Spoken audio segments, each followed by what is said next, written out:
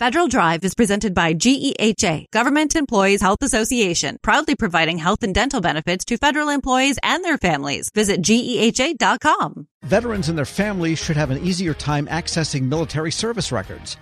That's because the National Archives and Records Administration says it eliminated a pandemic-era backlog of requests at its National Personnel Records Center in St. Louis, Missouri.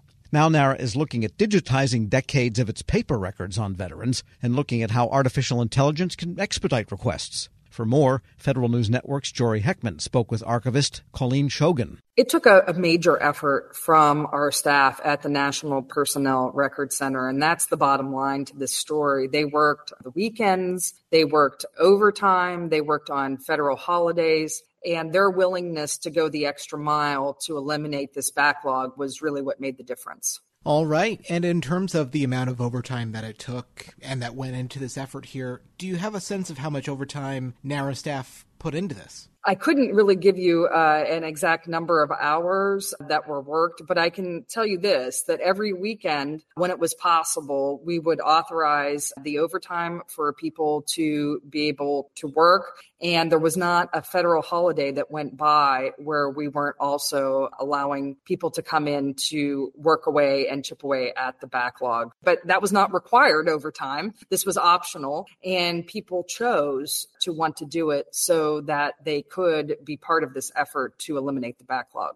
And I understand that Congress put up some pretty substantial appropriations to help out with these efforts. I understand that the Technology Modernization Fund also put up some money for some related work on this. How essential were those funds to doing everything that went into eliminating that backlog? The Technology Modernization Fund was critical because that helped to improve the application on everybody's computers that processed the requests coming in from veterans and enabled more requests to be handled in any given hour of any given day. It increased the bandwidth and the power of that application, which allowed the backlog to be eliminated much quicker than it would have been otherwise. So that was a critical piece of support that the National Archives received from Congress to get this done. And I understand that a lot of this modernization work and technology that you guys are using was not just to eliminate this backlog, but it's been a little more forward-looking as well, specifically the digitization work. Can you tell me a little bit more about the focus of that digitization work? I understand that as of now, most NPRC records are still only available in hard copy. That's correct, because there's, millions and millions and millions of veterans records that we need to work through. But we have partnered with the Veterans Administration, and we are working backwards in time, starting with most recent veterans who have paper or analog records, and working backwards to be able to digitize military records so that if there is another emergency in the future, hopefully not something on the scale that we experienced with COVID, but if there is, we will be ready to serve our military veterans because we will have those records digitized and they will be able to be accessed through an online program, and we can continue service to many of our nation's veterans if this would ever happen again. This has really made the National Archives better prepared and will improve service to veterans for decades to come. VA has been a partner in a lot of this work. Can you tell me a little bit more about, I guess, the division of labor? Because obviously you guys have the physical records and naturally VA is the one providing service to veterans. So in terms of that tag team effort, how did things break down there and what help did you get from the VA?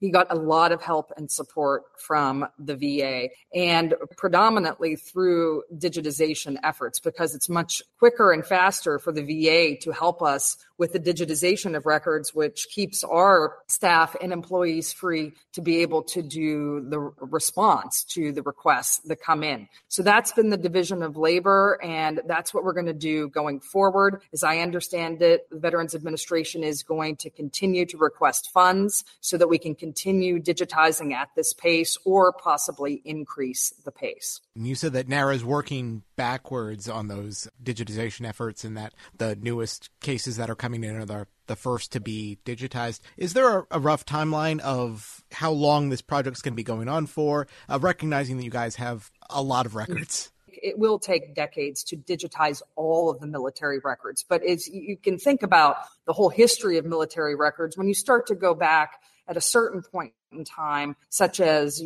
before World War II, then you start to hit records that sometimes are used by genealogists, by families, by historians, but are not used usually in a way to obtain benefits for living veterans or recently deceased veterans. So really what we have to get through is the past 40 or 50 years of veterans records where people are still accessing the benefits. And once that is done, that will be the bulk of our requests will be in digital format, and we'll be able to respond much, much quicker and much more efficiently. Right now, one significant thing that NARA is able to do now that this backlog is no more is that the time to fill these requests from veterans who are looking for the records, that is now at a much lower rate. Can you tell me a little bit more about the current level of service that NARA is able to provide to them? Absolutely. Most of our requests from veterans are filled within 7 days of when you submit the request. And we are now on pace to respond to almost all requests within 20 days. So that is the time frame. If you're asking for a more straightforward request, such as your DD-214, you can expect in most instances to have that within 7 days. Other requests, that might require a little bit more information and investigation of the records, up to 20 days. And that is the pace that we are on now that the backlog has been eliminated, and we plan on maintaining that pace going forward. And in terms of keeping that pace, as you said, going forward, what additional steps is NARA taking to, make sure that that is the pace of what it can do to honor these requests going forward, and what NARA can do to avoid future backlogs? One thing that we're doing that will, I think, improve service and even maybe in the future shorten wait times is that we're doing pilot projects to explore the role of artificial intelligence, or AI, in helping us fulfill the easier requests the veterans might have. And the way that we're doing that is enabling an artificial intelligence to be able to look at a veteran's digitized record or born digital record and be able to locate the one piece of information that the veteran is seeking, usually, once again, the DD-214 form, be able to pull that form out of the larger record and then deliver it to the veteran via email. And we have experimented with that in a pilot process. It's been very, very successful. And eventually we will roll that out in larger scale. And once we do that, that will enable our very talented staff to focus on some of the requests that are a little bit harder to fulfill. And then the wait time for those requests will go down as well. If I could be a little more forward-looking again, obviously this work that you just described with the AI pilot, that is ongoing. As far as other modernization efforts, can you tell me a little bit more about the current status of the TMF funds that NARA received? Is that still going on with the case management work there? And if so, can you just tell me a little bit more about how that's going to be valuable? Well, we are replacing our case management system. That technology modernization fund was used to improve that system when we were working on the backlog. And now we're at the point where we will be able to actually replace that case management system with a new system that will be more efficient and more effective. And now that the backlog is cleared, we feel as though that is the time in which we are able to make that change. And we will do so. So there will be a period of transition there when we switch from one application to the next, as there always is in large-scale systems. But I think in the long run, that the new system will much better serve our nation's veterans and certainly will help our staff fulfill requests on a much, much faster basis. Going back to the digitization piece of things, obviously that's key to the faster turnaround to fill requests. But I guess it also is valuable from like a preservation point of view, because as we've seen historically, fires happen, floods happen, a lot of unforeseen things happen to paper records, and it can be very difficult, if not impossible, to retrieve those records. So in terms of that value proposition, what are you guys looking to get out of the digitization work that you're doing? Absolutely. I mean, my own father's military records from the Army post-World War II were unfortunately destroyed in the fire. So I understand firsthand what happens to records if they fall victim to some of these unfortunate circumstances that take place. So through digitization, we will be ensuring preservation. And most importantly, it will enable people that across the country to be able to gain access to their families' records. Some of the records that are packaged in a certain way, the Navy records, are sort of packaged together in a brick. And once those bricks are untangled and then they are digitized, it will be much, much easier to be able to view those records wholesale than what we actually have right now in the analog or paper format. So for ease of use and also for generations to come, this is the right step to take. Yeah, and you were mentioning the kind of two-tier system of simple requests and complicated requests. Can you give me a better sense of what those complicated requests sometimes look like and how they're a little more difficult to complete? We have recent legislation that has become law that is providing benefits to military service members who served in certain locations, such perhaps near burn pits. And in order to be eligible for those benefits that the law provides, then you have to be able to look through the record. It wouldn't necessarily just appear on your summary service record. You have to look further into the record to see where the military service member actually spent time throughout his or her career. So that would be potentially a more complex request. Also, some of the medal qualifications have changed over time, and a service member might have not qualified for a medal 10, 15, 20 years ago, but now those qualifications has changed and the person is applying for consideration for the medal. This actually happened to my uncle who served in World War II in the Navy, and he was not eligible for certain medals when he actually was discharged from the Navy. But then many years later, he was eligible for medals, but that required an actual examination of his records in order to prove his service and his eligibility. To kind of bring it full circle here, it's not just significant that NARA completed this backlog, that it eliminated it, but that it eliminated it pretty close to the timeline it gave lawmakers. I think the last I had read up on this, December 2023 is what you guys were looking at, and here we are in January. That's pretty spot on as far as an estimate.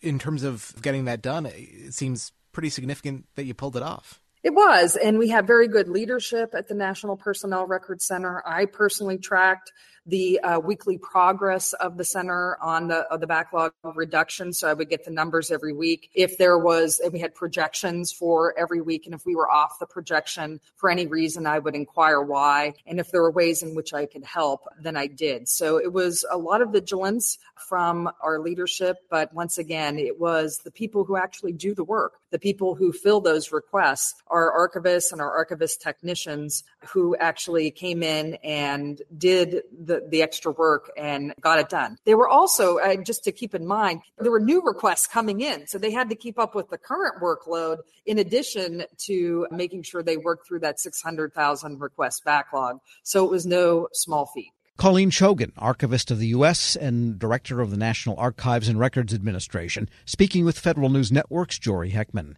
Check out Jory's story at federalnewsnetwork.com. Leadership today, especially within the federal workforce, is being tested more than ever before. As the Cybersecurity and Infrastructure Security Agency's Chief People Officer, Elizabeth Comstetter sees a focus on people as absolutely crucial to her leadership style. Comstetter joined Shane Canfield, WEPA CEO, to reflect on her years of experience leading in the federal human capital space. Hello, and welcome to the Lessons in Leadership podcast. I'm your host, Shane Canfield, CEO of WEPA. Today I'm joined by Dr. Elizabeth Comstetter, Chief People Officer at the Cybersecurity and Infrastructure Security Agency. Elizabeth, welcome. Thank you. Great to be here. In your current position at CISA, one of your responsibilities is ensuring a people-first culture. Explain what that is, and what's the role of leadership in creating and shaping that culture? Yes, at CISA, really paramount to our culture is a people-first driven aspect, so that we are really looking at how do we accomplish our mission through our people.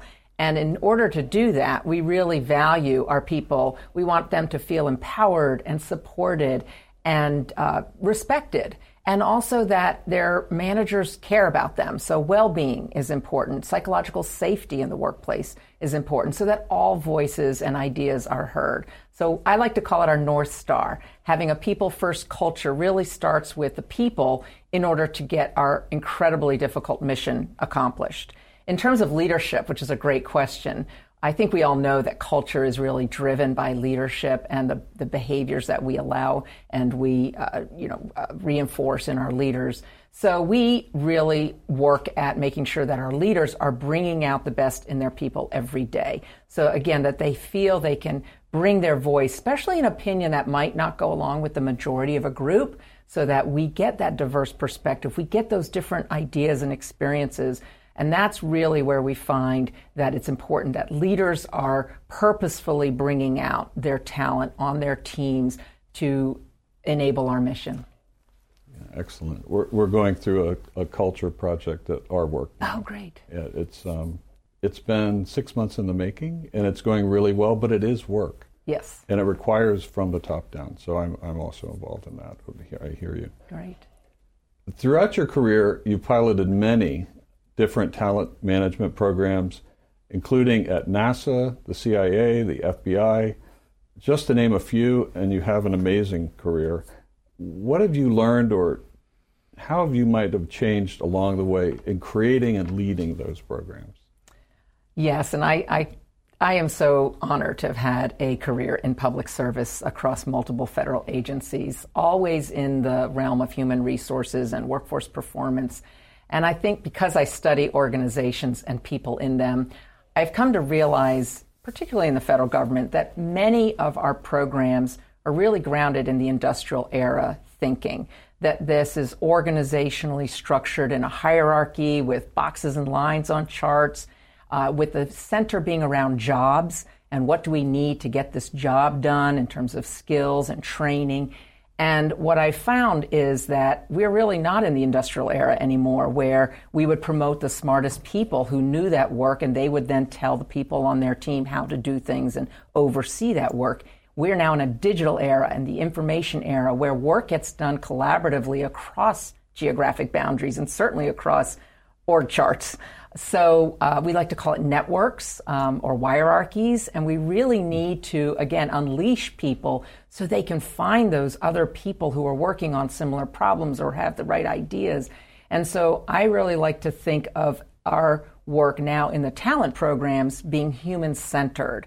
It's more about the user and the experience than about the rules and regulations. So although we have to have rules and regulations, certainly in human resources, is that person experiencing what they need and getting what they need for their role at that time? So not so much on the job, but on the person. So for example, we're recruiting.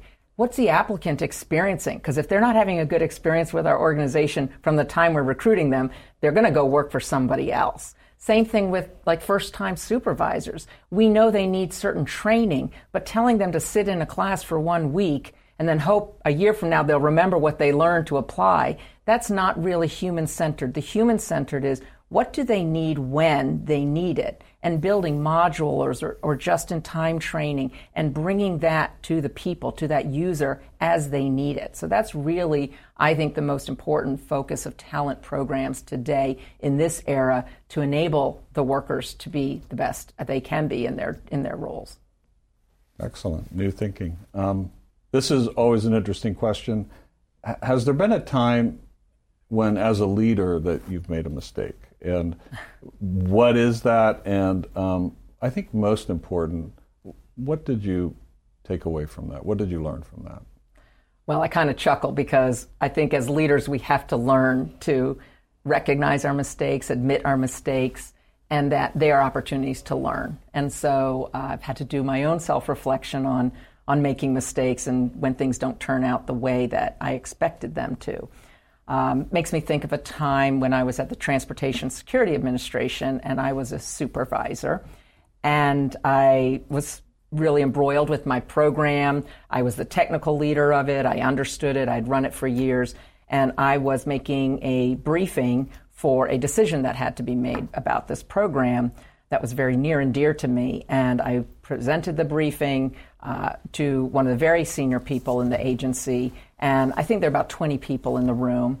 And I had gone through the briefing, answered all the questions, and that leader then said, okay, I'm going to go around the room and get everybody's opinion, and then everybody gets to vote, which kind of set me aback because there were people in that room that didn't have any technical knowledge about my program.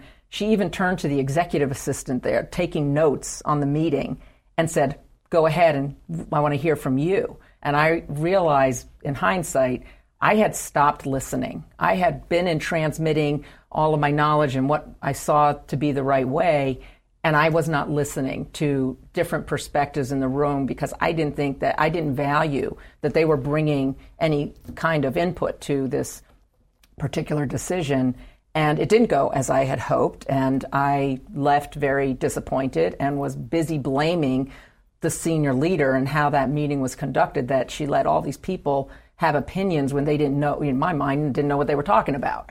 And so in reflection on that, I realize, and now as I've moved into more senior leadership positions, I realize that was a mistake, that it actually is really important to listen, especially to people who have different perspectives or at a different point in the career, not just the people who know the program or the technical really well. And so that was a mistake I made, and I realized in my own sense I wasn't listening to very different opinions, and I probably should have, because I would have learned more about what was needed for this program going forward than just leaving getting upset that it didn't go a certain way. So I've really practiced active listening. I've practiced making sure there's very different people on teams and certainly on committees or councils, that we need early careers, people new to the agency, people who haven't walked in the shoes of the technical workforce, because they're asking questions we need to hear for these programs to be successful. Excellent. Your career in talent management means your work is very closely tied to people. And even your title, Chief People Officer, what does that mean to you to be a leader in the federal system with that focus? Isn't that a great title? I just love the title Chief People Officer, and I think it's my dream job, really, to be focused on people and culture and the workforce strategy for the whole agency. And I'm just so excited to be at CISA at this point in time. We're only 4 years young as an agency, so we're really still creating who we're going to become as an agency and what is our culture and what kind of people and talent do we need to be sure we have to be successful. So it's very exciting for me to be in this role with a intentional focus on culture, because it's one of those things, if you leave it to chance and you kind of hope it goes the way you want it to, it probably won't. So by building programs, including leadership development programs, including any kind of training and learning and career growth and engagement programs and listening programs, that's what's really key for, I think, for our agency, and particularly me in this role.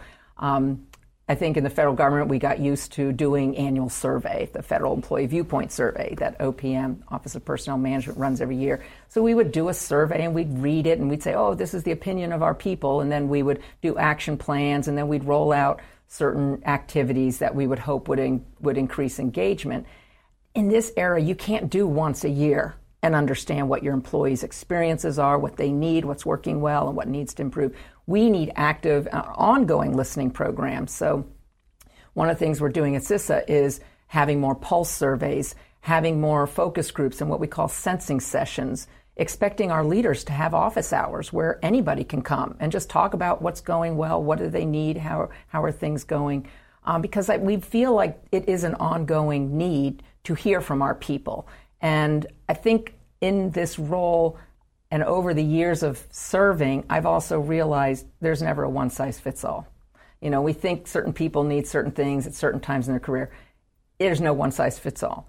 Neither can we also customize everything to every individual. So there's got to be a sweet spot in building really great talent programs, but also, like I said, thinking about, can we do this in modules? Can we make it a menu? Can we do it just in time as people need it so they can practice the new skill or knowledge in their role? So I think we have such great opportunity, again, with the technology that enables us to really focus on how we connect people with their work and their team to get things done in very new ways. This is always an interesting question. Is there a figure, either from your personal life, your past, somewhere in history generally, that inspired you, your leadership style, how you view leadership? There are many figures who have been very inspirational to me, but there is one that sticks out, and that's my mother, Paula Brownlee, who has been a very inspiring leader to me all my life. And I think because, first and foremost, she had a strong family and a strong career. And that's something I always wanted. And I saw her first as my mother, but then I also saw her as a leader in her career and in academia, which was her chosen field. But I always knew her family came first. And as I saw how she balanced different family needs with also a growing and more prominent career positions in leadership, that she had to balance that. And I think I learned from her that you can have both. You have to focus on different things through your career and through your life, but that you don't have to trade one for the other. I've been happily married for 32 years, and I'm a mother of twins who are almost 24 years old. And I've had a great career in public service. So I think that having her as a role model has really helped me find my own courage, find my own confidence, and find my own voice in how I can prioritize the things that are most important to me so that I can actually balance both family and career. And you're doing it well. Thank you. Having known you now for 7 or 8 years and worked alongside you, your passion is infectious. Thank you. Your intelligence and the thoughtfulness with which you approach all of these issues, it's an honor for you to be here, and thank you for your time. Thank you very much. I'm Shane Canfield, CEO at WEPA, and until next time, have a great day. Find the full podcast and future episodes of Lessons in Leadership on the Federal News Network app and anywhere you enjoy your podcasts.